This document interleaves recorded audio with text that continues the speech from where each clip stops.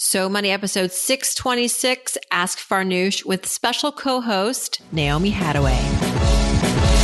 You're listening to So Money with award-winning money guru Farnoosh Torabi. Each day, get a 30-minute dose of financial inspiration from the world's top business minds, authors, influencers, and from Farnoosh herself. Looking for ways to save on gas or double your double coupons?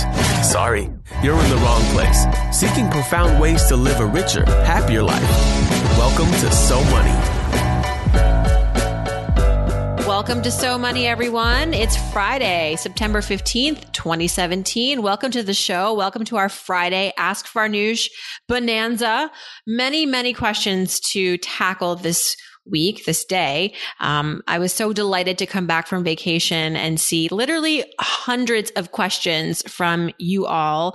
For those of you who were on my email list, I sent out a quick, frightened email before vacation saying, I'm going away. I need questions from you all because we're running a deficit actually for once in the mailbag.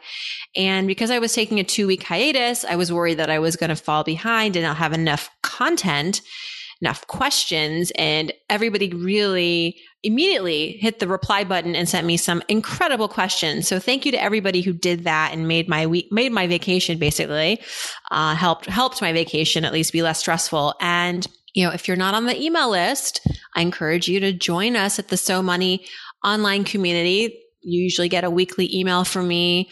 It's usually helpful. And sometimes there are freebies. Sometimes there are things you'll learn about before anybody else. So it's a really fun ride. And I promise not to bombard your inbox. I'm pretty light with the emails, but would love to have you join us there if you haven't yet. And that's just going to SoMoneyPodcast.com and signing up. Very excited too that today we have a listener who's been a fan of the show for a while. She's a mom. She's financially savvy. She's here. Her name is Naomi Hattaway, and I'm really delighted to bring you onto the show, Naomi. Thanks for joining me. Yeah, absolutely, Farnoosh. This is a real fun thing. And like you said, I have been a fan for a long time and soak up all of what you bring us and the guests as well. Thank you. So I'm curious, in addition to listening to the podcast, what else do you consume? What are your go-to money resources? So I obviously am a So Money podcast listener. I also was a huge fan of your Follow the Leader show. That was really fantastic. I really look towards, and I think I actually learned about them from you, the Elevate Network and Ellevest as one of my places that I go to learn more about investing and then just also put that into practice. I started investing with Ellevest a couple of months ago, and it's been fantastic. I'm also a huge fan of David Bach and Smart Women Finish Rich. Those are probably my 3 go-tos. Well, we're all big fans of Sallie Krawcheck here and her platform, Elevate and Ellevest. And I'm happy to learn that is working out for you. Tell us a little bit about yourself. I know that you're a mom of 3 kids from between ages of 20 something till 11. Yeah. You're a young mom. Tell us more about you and what brings you to this co-hosting situation. I mean, not everyone asks to co-host. Right. What drove you here? When I saw that you were asking for co-host, I thought, well, that would be fun. By day, I joke that I'm a realtor with I run a team in Northern Virginia. And then I also have amassed a pretty cool real estate network that's nationwide that really brings together the realtors who are in it for the right reasons, which is to help clients be more educated about the home ownership process instead of just their commissions, because I think that's something that our industry kind of gets a bad rap for. And then I also am a community steward of a really cool thing called I Am a Triangle, which is an international place. We call it a home for a global community that is on the move. And so that's the other thing that I do. So yeah, that's a little bit about me. You're a mom of 3. Can you tell us the ages? Who are the children? What are they up to? And how are you still awake right now. So maybe because you don't have any babies and infants. Yes, that's a huge thing. Everybody's sleeping through the night in your household. Everybody sleeps through the night, and we're actually at the point now where they get up on their own alarm clocks in the morning for school, which is huge. It's everything when you get to that stage. So our daughter Mia is 11. She is an avid ASL, American Sign Language freak. She studies it constantly, and it's part of her big life goals. Our middle son Antonio is almost 14, and he is the wickedest. Oh gosh, I can't even think of what you call it. Like animation guy. I don't even know what that's called, but he's on his computer making beautiful things. And then our oldest, Taryn, is 22, and he is currently in aviation maintenance school. I love that. Wow. Proud mama. Well, and it's so funny. Like you asked, it's really about, I don't have babies anymore. They're able to do their own thing, get their own lunches packed, and that's a beautiful thing. I look forward to that day. You will get there. But at the same time, everyone says really embrace and enjoy every stage. Every year is incredible in its own way. And it's amazing to watch human beings grow and become thoughtful, interesting people. It is. But it's also, I think people say a lot that what you just said, to enjoy every moment and spend the most time you can with them. But there's also, I think, some truth to parenting does have different phases that are more complicated and challenging than others. And infancy and toddler stages are definitely difficult. Yeah, because you can't rationalize with them, you know? Yeah, the conversation is a little one-sided. Yes. Well, one more question about you and the podcast, and then we'll get to the questions. But I want to start asking my co-hosts who are listeners, what is it that you like about the show? What's something that you wish it included that it does not? Any criticism, tips, constructive feedback? I'm open to all of it. But now that you have the hot seat, I'd love to pick your brain. Well, you didn't prepare me for that. So I think the one thing that I really appreciated is you get right into it. There's so many podcasts today that spend the first 15 minutes selling or talking about things that aren't really the point of the reason that you have your listeners. And I think I really appreciate that you get right into it. You have guests that bring something unique to the table. Like it's not only about money. Like I loved when you had Michelle, and I'm not going to remember her last name, the RV gal. Oh, right. The millionaire. Yes. I loved her episode. I love Nicole Moore's episode. I love when they bring like the bigger purpose of life into it instead of just money. So I really appreciate that. I don't have criticism. Thank you. You're doing a great job. Oh, well, thank you. Thank you so much. I mean, I like hearing that some of these interviews with people whom you've never heard of still bring something of tremendous value. It doesn't have to just be someone famous or someone that is like quote unquote, a celebrity, but like even the average person who's not doing average things. All my guests do tremendous work, respectively, but that maybe you're learning about them for the first time as well as learning their financial perspectives. I think that's true. And I think that probably is the bigger piece of what I was trying to say was that having the ability to be introduced to people that aren't on the normal circuit as podcast hosts or guests is really kind of cool because you are getting a front seat introduction to people that you wouldn't otherwise know about. So yeah, that's super great. Well, I'm happy to hear it. All right. So thank you so much for being here again. Let's go to our questions. The first one is from Laura. It's a voicemail. Let's hear what she has to say and then we'll tackle it. Here we go. Take it away, Laura. Hi, Farnoosh.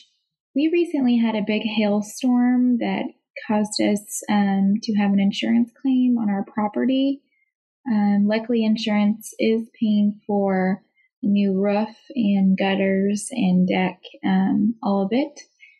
We are going to get the work done on the roof, but we were thinking since there's no structural damage to the deck, it's just cosmetic, that we would keep that money and pay off debt and then later down the road replace the deck when we have saved up enough cash for it.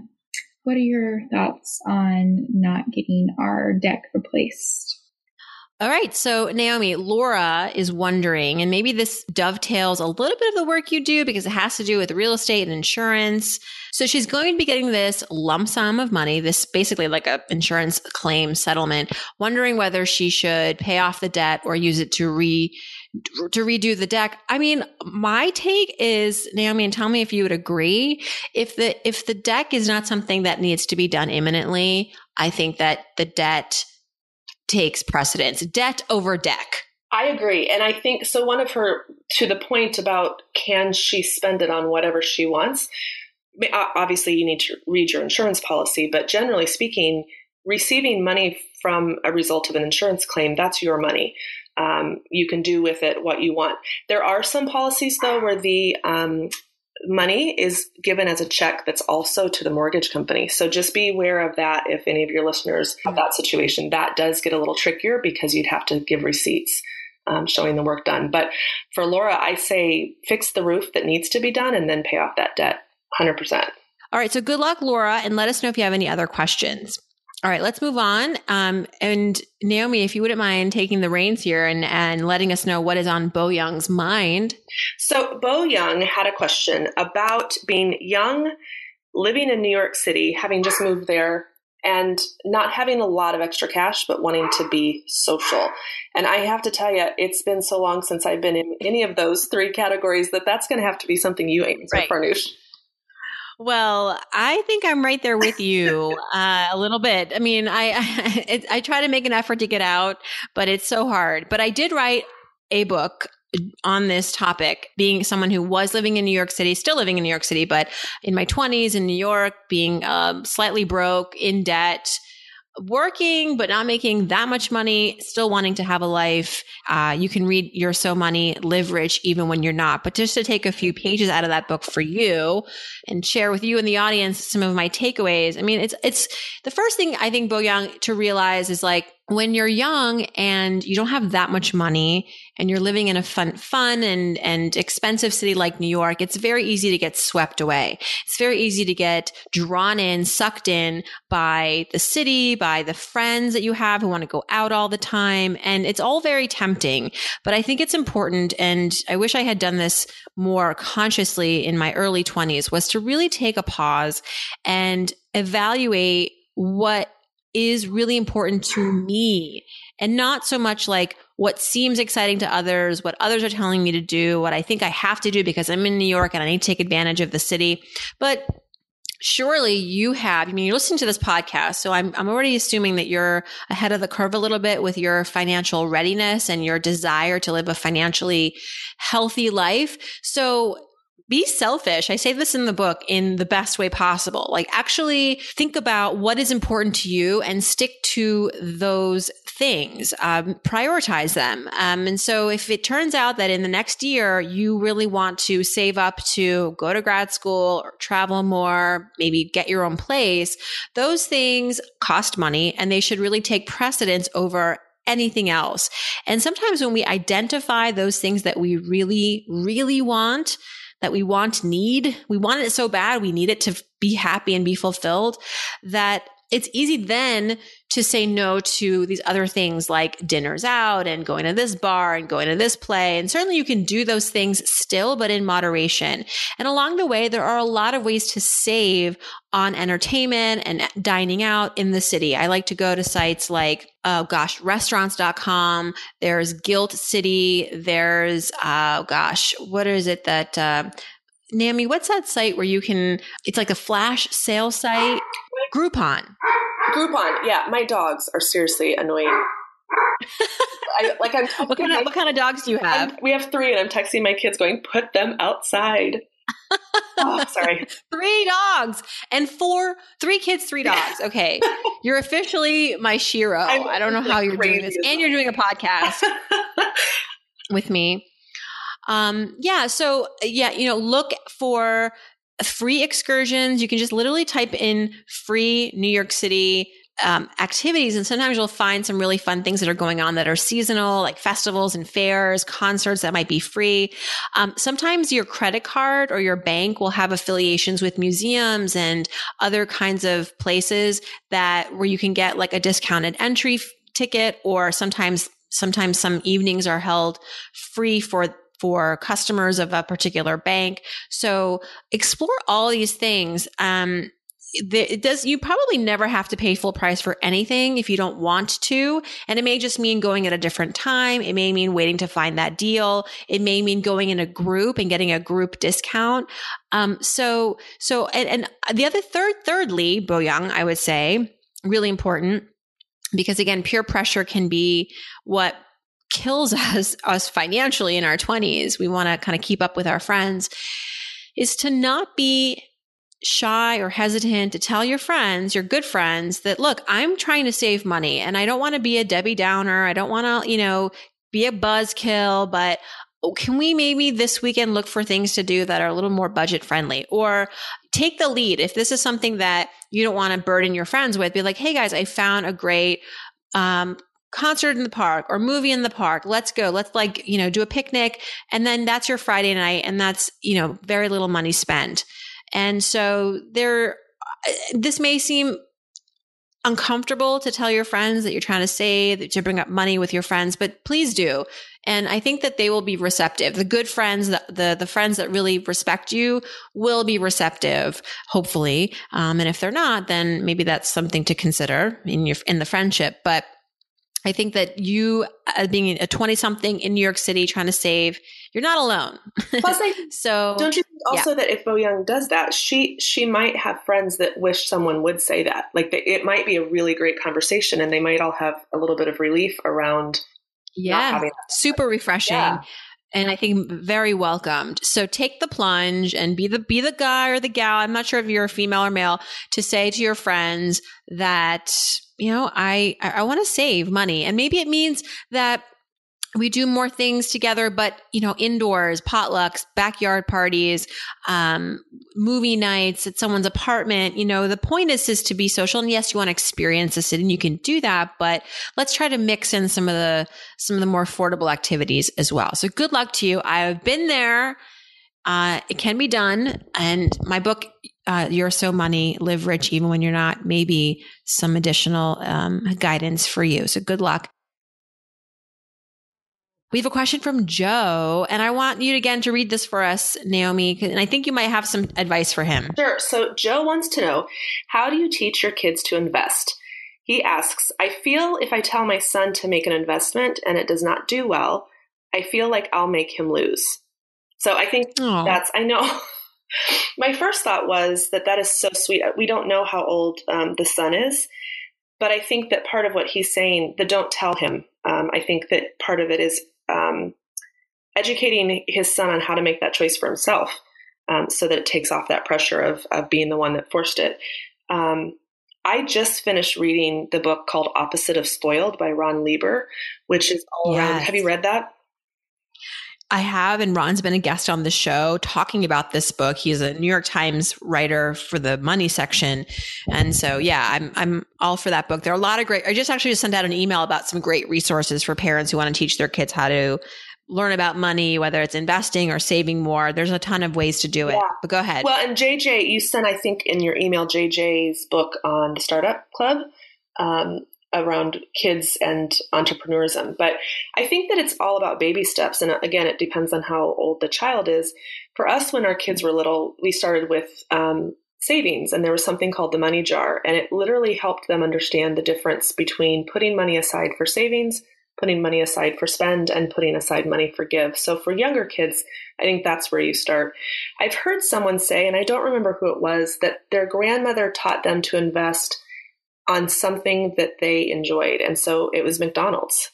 He bought stock in McDonald's. I don't remember who that was, but I like that concept. Instead of letting investment and how to get started scare you, pick the things that you spend your money on and then look at how you can invest in those things. I don't know. What do you think? Well, just to chime in with you, David Bach was actually the one on the show who talked about his grandmother, Grandma Bach, talking about McDonald's and stocks. And the story was they were eating at McDonald's, and she said to him, David, there are two types of people in the world. There are the people who eat at McDonald's, and then there are those who invest in McDonald's or own a piece of McDonald's. And he was like, and that sort of started the conversation, and it's something that he has talked about even to this day. So it definitely resonated with him. Another friend of mine, Susan Beecham, runs the company Money Savvy Generation, and she actually creates this wonderful award-winning piggy bank with 4 slots. So it teaches kids, there's 4 slots for 4 different activities with your money. You can save, spend, donate, or invest. Love it. Love that there's an invest piece added, because I think that's been missing. Yes. Yep. And, I think, Joe, if your child loses money on a stock that you've pretend invested in, that's good. I think that needs to happen at some point. You win some, you lose some. And then through that, you talk about how it's not your fault, but, sometimes companies don't do as well as we hope. And so it's part of why we also need to not just buy one stock, but many different stocks to build, and maybe this is too savvy of a word at this age, but a mixed or diversified portfolio. I may be getting too ahead of myself, but I think that we can't always protect our kids. I think it's actually important for them to see both sides of investing. I agree. And I also think that it's worth the lesson to talk about, again, depending on the age of the child, maybe it's a CD or an Xbox game, or maybe it's a little pet shop. But what happens to the money that you invest in that product versus the money that you could potentially lose in a stock? And the risk is actually in purchasing the product, not the stock. And that might be something, that a lesson that they could kind of identify with, looking at that it's not really a loss. It's a lesson, and helps you be a smarter investor next time. And one thing I recently learned about financial literacy and age is that when you're young, it's really hard the studies have been conclusive on this, that it's really difficult to just teach financial facts to a young person. It doesn't stick. It doesn't really resonate. Much like a lot of other things we learn along the way, like, do you really remember all the details from history class or science class? Same as with money. But what really makes any kind of literacy impactful is to attach the education with action, right? So I think you brought that up kind of with the fact that, it's something, yes, it's great to talk about stocks, but it's another to actually engage in a game or go to a store where, for example, a retail outlet for one of those stocks or companies, and actually explore it and kind of see like how it's run. And it becomes an experience attached to a lesson or a fact. And I think that's what will make for the best scenario in really driving home any advice, any points that you want to make to your kid about money. So just keep that in mind. And I certainly will too, as my kids get older. They're a little too young right now to learn anything about money, really. But my 3-year-old, when I take him to the grocery store, he does do the exchange. Oh, that's awesome. I give him the money and he pays for it. Great. He doesn't know probably what he's doing, but he knows that there has to be some kind of exchange. We don't just go to the store and get stuff for free. Right. Well, and it's also, we've had the experience too, a couple of times where we paid for cash for groceries, and our kids were astonished, and they were like, "Why are you using money?" And I realized it was because we normally use debit or credit card, this piece of plastic. And so that was an important lesson also. There needs to be a little bit more of a difference between, or teaching our kids that money exists in different formats. So yeah, that's getting off track, but. No, it's a good point. I think that there are advantages to using credit and teaching your kids about credit. That's a big part of our financial lives. But when they're really young, sometimes it's very intangible to like explain what a credit card is and does. But money, they see it come and go. They see that there are bills and that it's finite, and when it's gone, it's a physical thing. It's much more physical, and I think can better help parents when they're trying to explain to their kids, well, we don't have money left for a toy now because we just bought groceries or whatever you're trying to explain. So anyway, thanks for your question, Joe. And I feel like your kid's going to be okay, because you're the kind of parent who's actually caring enough to write in a question about this and let us know how things end up. Okay. Jessica says that she's actually following up on something that I said in a previous episode, which is that she says you shared you were able to purchase your first home with the help from your parents and working a few systems. Can you please reshare more from this story and how you did it? So Naomi, do you know anything about my little strategy of how I bought my first studio? I haven't heard that actually, so I'm going to be interested to know. You would be interested, right? Totally. Being that you're the real estate expert. Totally.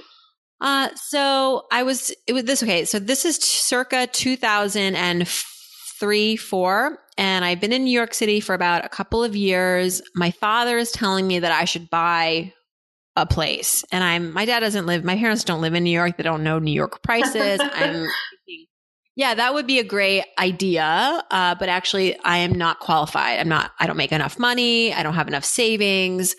I'm 20 something years old. I'm not even in the right headspace, I think, to become a homeowner. So this was also, let's also give the context for what was happening in 2003, 2004.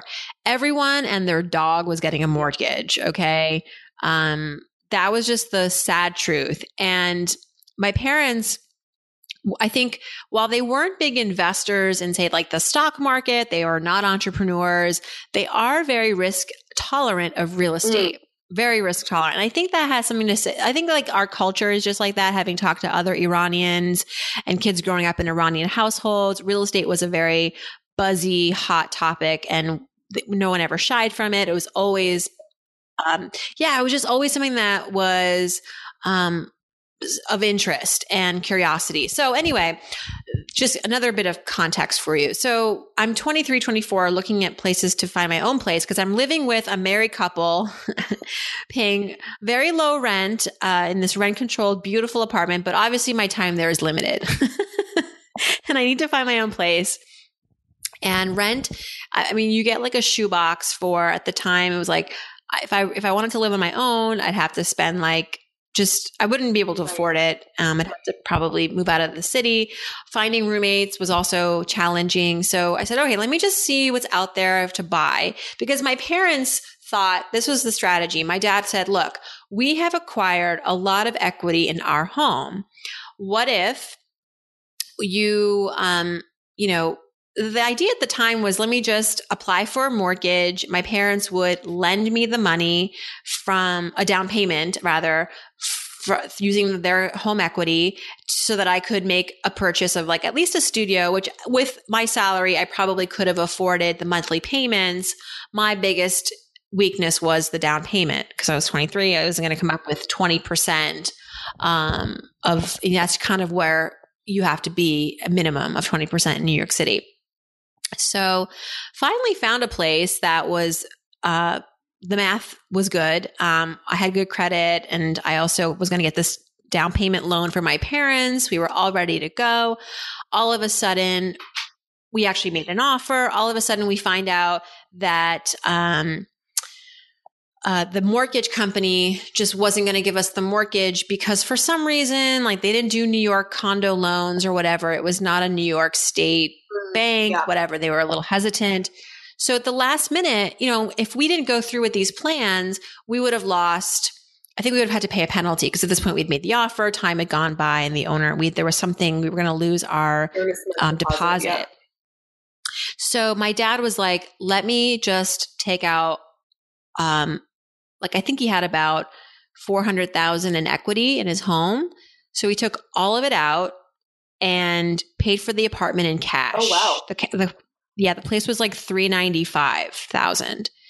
And immediately, like the day after we closed, we went to Washington Mutual. Remember that bank? It doesn't exist anymore for good reason, because of the story I'm about to tell you. Literally walked into Washington Mutual. I showed my license. I showed my deed. I showed, I don't even know what else. A bank. I showed like an address, like a proof of ownership of my home. And they gave me basically a 90% HELOC. Wow. For this apartment. So I basically then, took that money, gave it back to my dad. And then oh my gosh.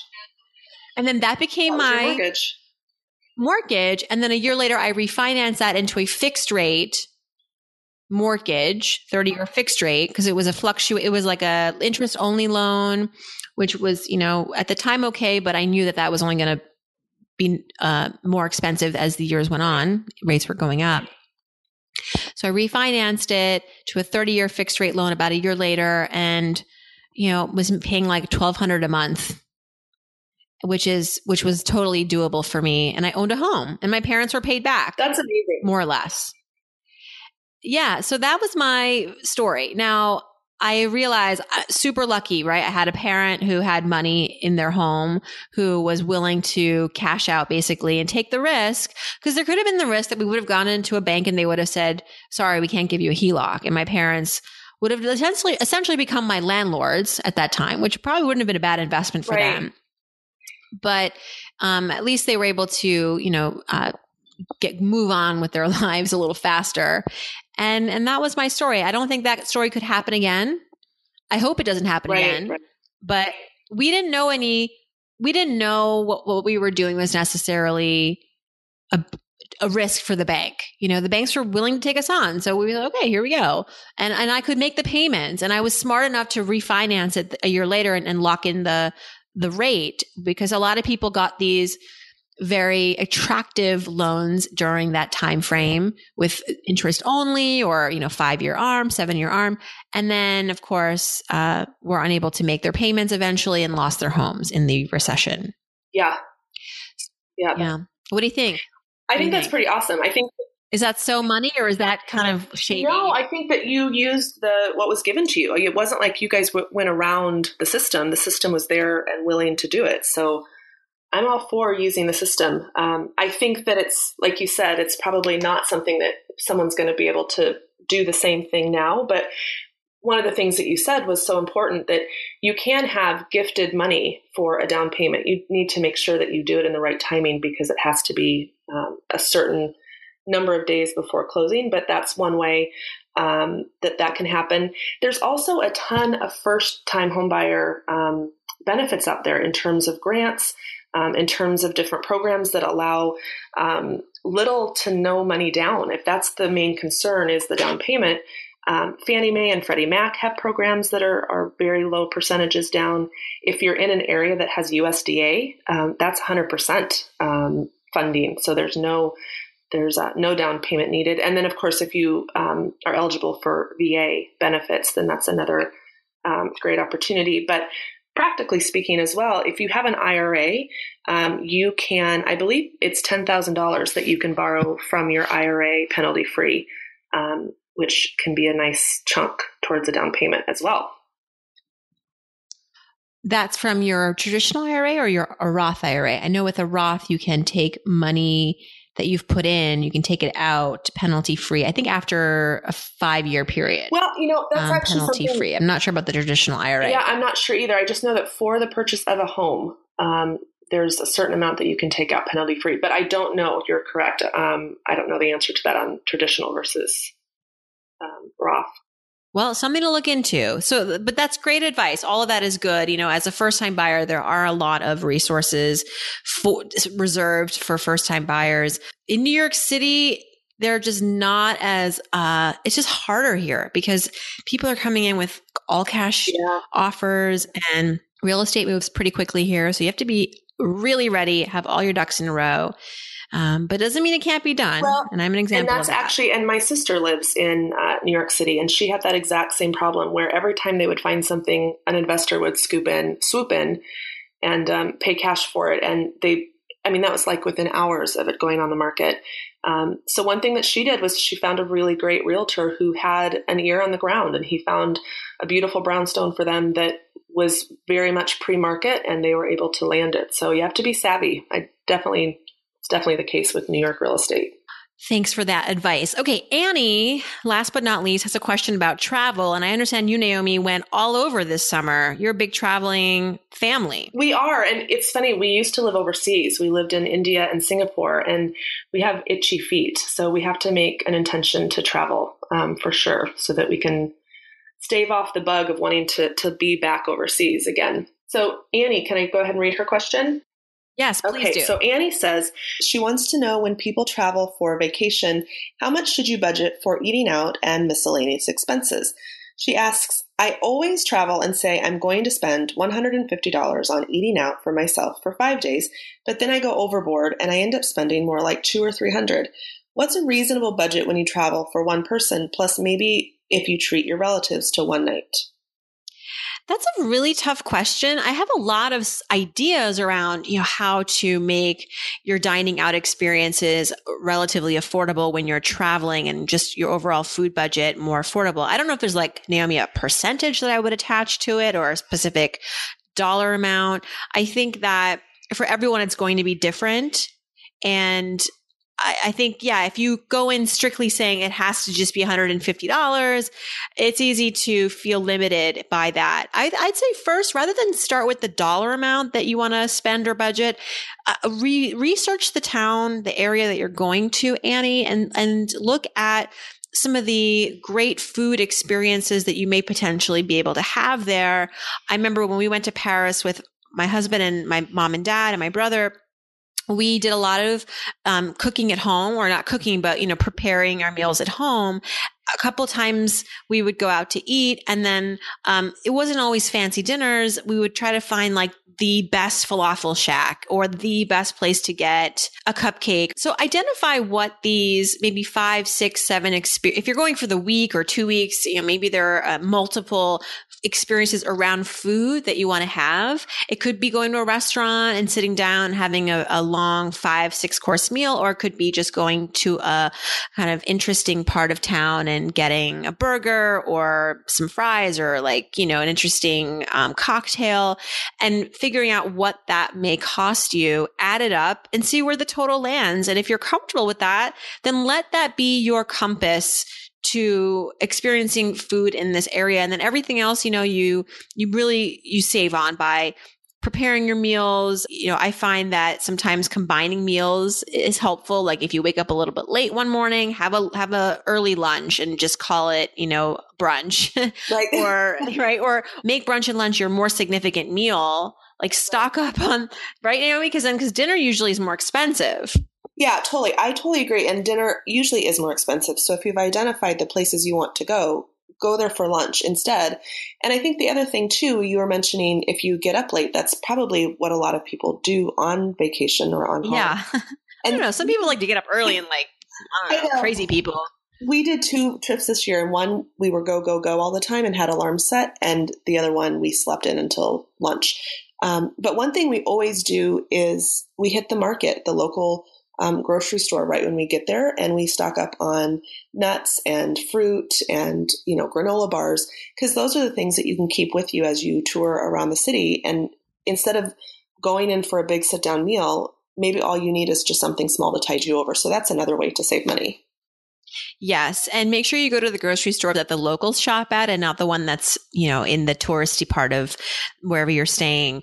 I also have found in doing a bunch of articles on vacation savings, and I just did one for actually Oprah.com. You can check it out. But there are, Naomi, some ways to hook up with locals when you travel, people who live there all year round, who can be not just tour guides, but maybe they would invite you to their homes to have a very, traditional experience, traditional meal, and meet other people who are from there and really kind of immerse yourself in that culture. And have you heard of this? Well, so I know of 2. One is eatfeastly.com. Eat Feastly? Eat Feast. Yeah, it's the weirdest name, really. And then the other one is Eat With. They're not in every city, but definitely worth checking out, because I think that would be super cool. What a way to really immerse yourself in your travel experience. Yeah, Eat Feastly seems to be very much a US based thing. But when you land anywhere, whether it's Europe or Africa or Middle East, it's always helpful to know maybe someone or through your friend connections, do you know someone who lives in this part of the country, the world? I'm going there, would love to meet them, and just have them maybe for a day be your tour guide, and really get you to go to some of these off the beaten path restaurants and eateries that are more affordable and, by the way, more of an authentic experience. Well, and that goes along go ahead. with another thing that we do as a family. We always make sure that we go at least 2 or 3 streets away from the tourist areas. Because like you said, not only is it cheaper, but you're going to get a more authentic, real experience and much better food. Yeah. So, read the reviews online. I think that TripAdvisor is great for getting a lot of feedback from travelers as far as where to go, what to avoid, Yelp as well. But I really like TripAdvisor because sometimes, depending on where you're going, you can find a lot of different stories and anecdotes and tips. So make sure you do a little bit of online research before you venture anywhere. And that way, that's probably the best tip for Annie, because she was asking really what's the reasonable budget. But like you said, it's not something anyone can dictate for someone else. But if you're looking ahead of time to make those plans, then that helps you, I think, stay on whatever your budget is. If you make reservations for a lunch at a certain place, that's, you're going to be easier to prepare and plan. Yeah. Yeah. I think sometimes when we come up with some arbitrary figure like $150 without really having done the research, without really having seen what is possible, because that could be a fair budget, but you may miss out on some of the experiences that would be really cool to have with that budget because you just didn't really do a little extra digging. So good luck, Annie. Hope you have a really fun and safe trip. And Naomi, thank you so much for joining me. This was so much fun, and I learned a ton hanging out with you. It was really fun. I enjoyed it. Thank you. Have a great weekend, and everyone, hope your weekend is so money.